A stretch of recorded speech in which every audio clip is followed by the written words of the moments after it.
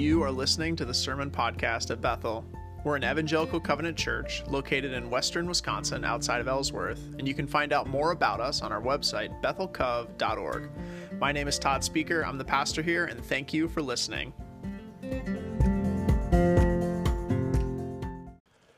So when I was growing up, I remember, I think I was a junior in high school, and I was meeting with my pastor. I can't remember why. I think we were driving somewhere, and I asked him, I said, his name is Pastor Greg. He's retiring this year. I said, Pastor Greg, I'm worried because my whole life, I told him, has been really good. It's been really easy, and I was just being honest. I had a dad, a great dad. Father's Day reminds me of that, who really took care of us, provided everything. I never wanted or needed anything. And, I had a very loving family. We grew up in the church, and things were really, really good, really easy growing up. And I said, and Pastor, that scares me because everyone tells me that life is hard and it's supposed to be hard. And so I'm kind of waiting for the other shoe to drop, right? If things are good, eventually God's going to come and something's going to happen and kind of balance that out. And I can't remember what he said to me, but I was so worried. I was that kind of kid, just a worried kind of kid. I can't remember what he said to me, but it wasn't anything super significant to me at the time because I kept on worrying about that. I spent a long time growing up kind of waiting for that kind of other shoe to drop in my life. I remember as a little kid, and my mom when she listens to this, she'll probably remember, when my parents would be putting me and my brother to bed or putting me to bed, I would make her go downstairs and make sure the oven was turned off. like, oh, what happened? What if the oven's open? And it's funny, even going on from that, having kids myself, I find myself worried about how Foster's going to turn out and Axel, and are we doing the right thing? Are we making the right call? When's that other shoe going to drop? And I think many of us kind of live life thinking about that other shoe sometimes. I know I do. Sometimes it's on the front end, right? Like me as a junior in high school, it's something's going to happen to mess up my good life, and we're afraid. We're doing everything we can to stop it. I talk to people all the time that are like, Pastor, I pray every day, and I go to church, and I try to be a good person, and I'm doing all these things, and we're hoping that if we do all these things, that God will protect us, that we'll never run into trouble, that we'll never have problems. We're trying our best to do what we need to do to be okay, and we're afraid of that other shoe dropping. Other times, I talk to people living on the other side of a big event like that. Something has come in and sort of ruined everything. Maybe you lost a job or a loved one, or something came in and just wrecked it all. And on that side, sometimes we're busy denying that it really happened. Sometimes that's one way we respond to that shoe. Another way people respond to that shoe is they live in regret. They think, if only I had done this, if only I hadn't gotten in the car at that time, then this thing wouldn't have happened. It wouldn't have all fallen apart. Some people deny that it happened at all, or pretend that it doesn't really matter, or that maybe it really wasn't such a big deal anyway. Other people, they embrace cynicism. Right? You say, I tried that once. I worked hard to protect people once. I worked hard to be a good person once, but now I see no matter what I do, it all falls apart, and there's nothing that can be done. They embrace cynicism. Sometimes in the church, people embrace faith, and their faith is all about that shoe. If I pray hard enough, if I do enough good, I ask God, Lord, hold my life together. Stop that shoe from coming in and ruining everything, Lord. And then when it does, we don't know how to move forward. We say, where was God in that? Why did that happen, Lord? Why didn't you protect my tower? Why didn't you stop that shoe from dropping? Well, last week in Acts, we read about the events that led up to one of the biggest shoe drops in the book of Acts. So as you know, we've been walking through Acts together. Acts tells the story of what happened after Jesus ascends into heaven. So Jesus is killed. He dies on our behalf. He rises from the dead. And like the first thing he does after that is says, okay, you guys stay. I'm going back into heaven, but I'm sending my Holy Spirit. And he does. And the first 7 chapters of Acts tell this amazing story of the first church in Jerusalem. And the first church in Jerusalem is marked by thousands coming to know Jesus.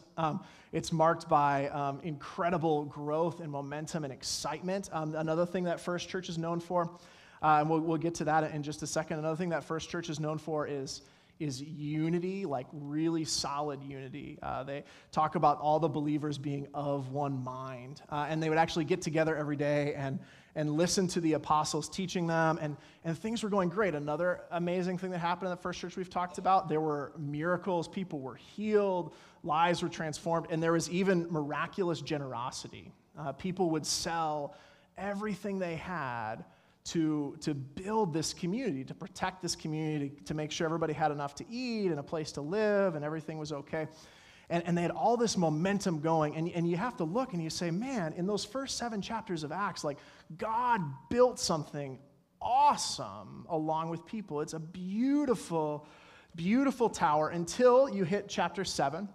And Stephen, as we talked about last week, preaches this amazing sermon in front of the religious leaders at the time. And the religious leaders, they don't repent, right? They don't hear Stephen. In fact, they kill Stephen. They pick up rocks and they stone him. And you have to imagine that if you're in that first church, you're sitting there in Jerusalem, you're seeing this happen, you're wondering, what is going on? And this continues forward from that. So Acts 8, 1 through 3. Right after Stephen gets killed, it says, and Saul approved of their killing of him. And on that day, a great persecution broke out against the church in Jerusalem. And everyone except the apostles were scattered throughout Judea and Samaria. Godly men buried Stephen and mourned deeply for him. But Saul began to destroy the church. Going from house to house, he dragged off men and women and put them into prison. So if you were living in this day, if you were living in Jerusalem as you're reading Acts, this is what happens by chapter 7, right? They did everything right, didn't they? This first church was perfectly united. They followed Scripture so well together. They did everything they were supposed to do. And it was beautiful, but they were scattered anyway, right?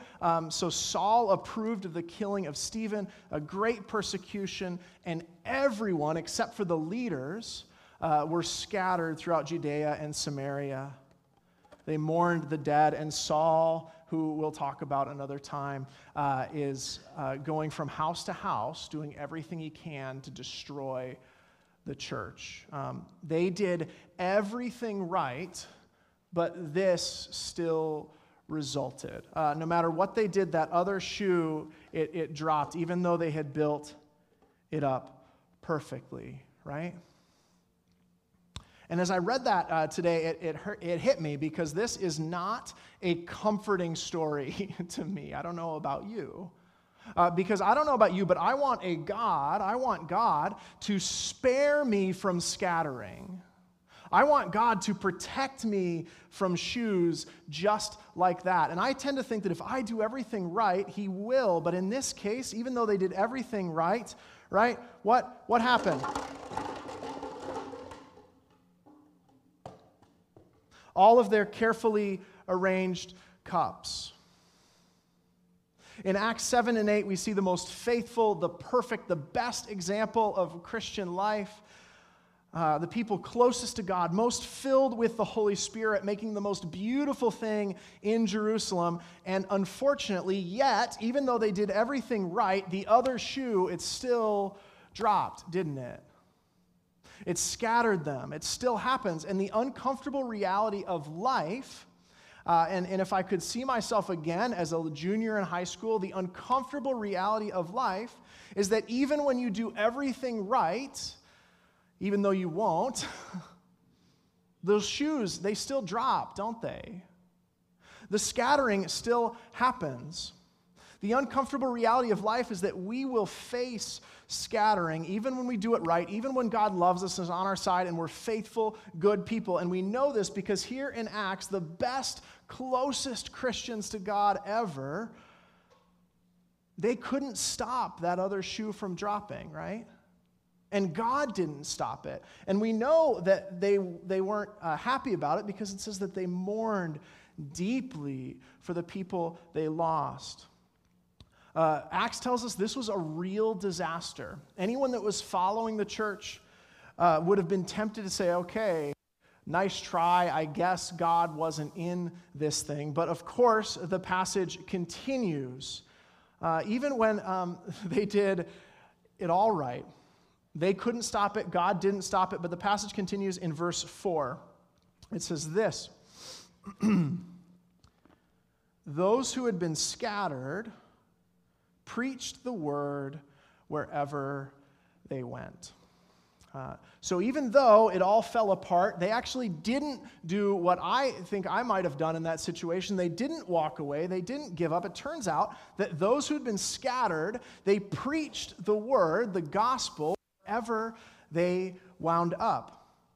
And if you look at chapter, the next section, verses 5 through 8, there's like a little example of one sort of snapshot of what it looked like after the scattering. And you can put up that next slide there, Ella. Acts 8, 5 through 8. One example is this guy named Philip, right? Philip, he went down to a city in Samaria and preached the word there. He proclaimed the Messiah there. And when the crowds heard Philip and saw the signs that he performed, they all paid close attention to what he said. For with shrieks impure spirits came out of many, and many who were paralyzed or lame were healed. So there was great joy in the city. Do you see what happened after it all fell apart? God started doing it again somewhere else. He started doing that same amazing thing that he had done in Jerusalem.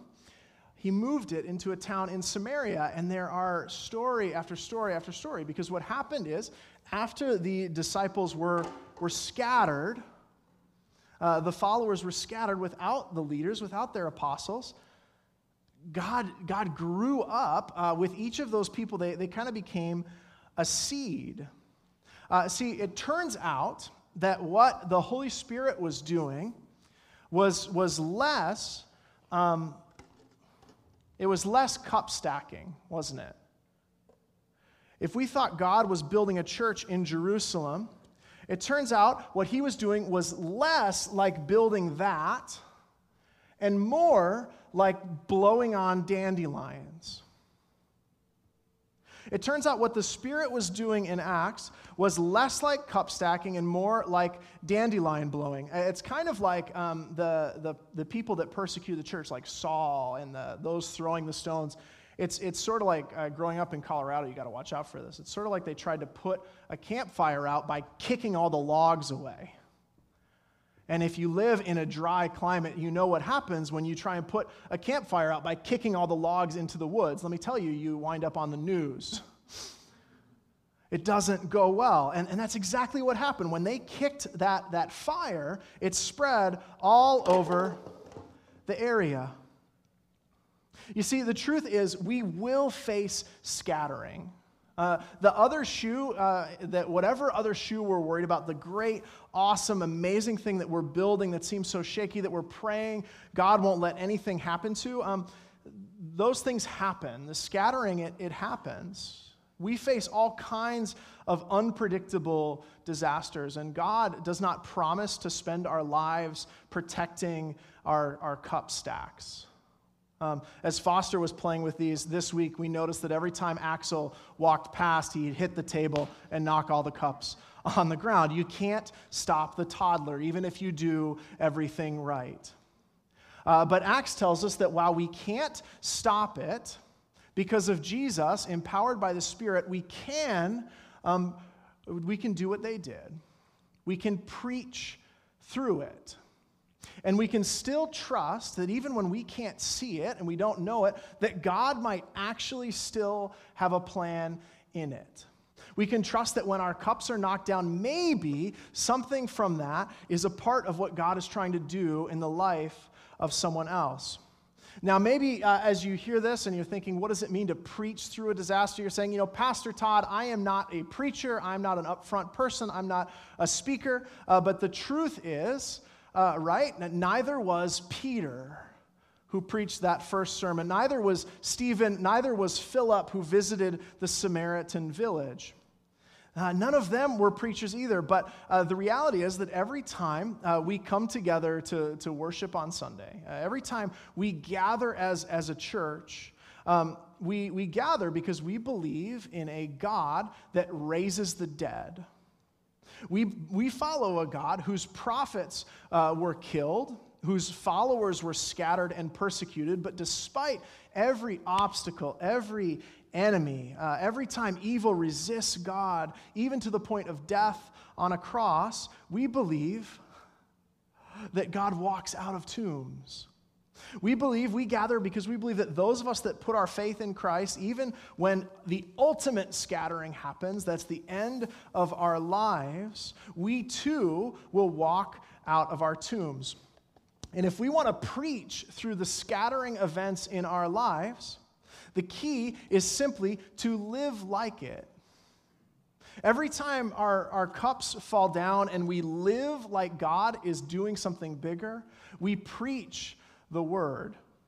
Every time we take a courageous action that costs us something and it fails and we get up and try again, we preach that we believe in a God who raises the dead. Every time you trust God again after a failure or a disappointment, you preach the word of a God that hasn't let go of you yet. Every time you forgive and pray for the people that are jerks to you, every time you forgive and pray for your boss, or your family member, or your son, or your friend, every time you love your enemy, even though it costs you something, even though it puts your cup stacks at risk, every time you find a way to rejoice in the middle of suffering or scattering, and every time you explain to someone who asks, why is it?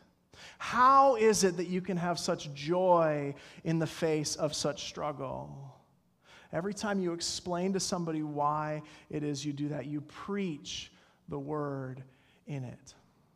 Every time you tell someone why you can have hope and joy and peace, even though the world seems to not have a lot of space for hope and joy and peace, you preach the word through your scatterings.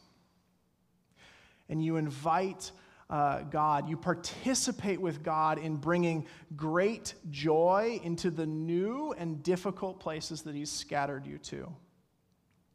My friends, if you've never put your faith in the God that walks out of tombs, if you've never put your faith in that Savior, I believe that God is inviting you to do so today. To confess the fact that no matter how careful we are, we'll never be able to build our perfect, indestructible cup stacks. We'll never be able to be good enough to deserve God's grace. We confess our need for Him. We put our faith in a God who walks out of tombs, and we ask that God, His Holy Spirit, would make us new. And if you've done that already, if you already know who Jesus is, if you've already put your faith in Him, then I guess what I have for you today and what I think God wants to say to us today is a reminder. I believe the Holy Spirit is reminding us to live like you really believe God walks out of tombs. To live like you really believe that no matter how bad the scattering is, God is still active in it. Because we can't stop the scattering in our lives, but we can preach the word through them. Amen? Amen. Would you pray with me? Lord God, you don't promise us a world without trouble. You don't promise to be a helper that will protect our initiatives, our plans, and our dreams. You care for us, you help us, you're present with us, Lord, but But you don't promise that things aren't going to come and mess up the beautiful things that we've made. But you do promise that you'll be with us in them, that you'll go with your people when they're scattered, that you'll hold on to us when things fall apart, and that if we hold on to you, we'll see you are doing something bigger than we imagined. If we preach through it, we will see new opportunities for your joy, for grace, for care for others. And you might just change the world through the things that feel like disasters in our own lives, Lord. We believe you can do it. And so we pray, God, for the faith to preach your word through the scattering. In your name we pray. Amen. Amen.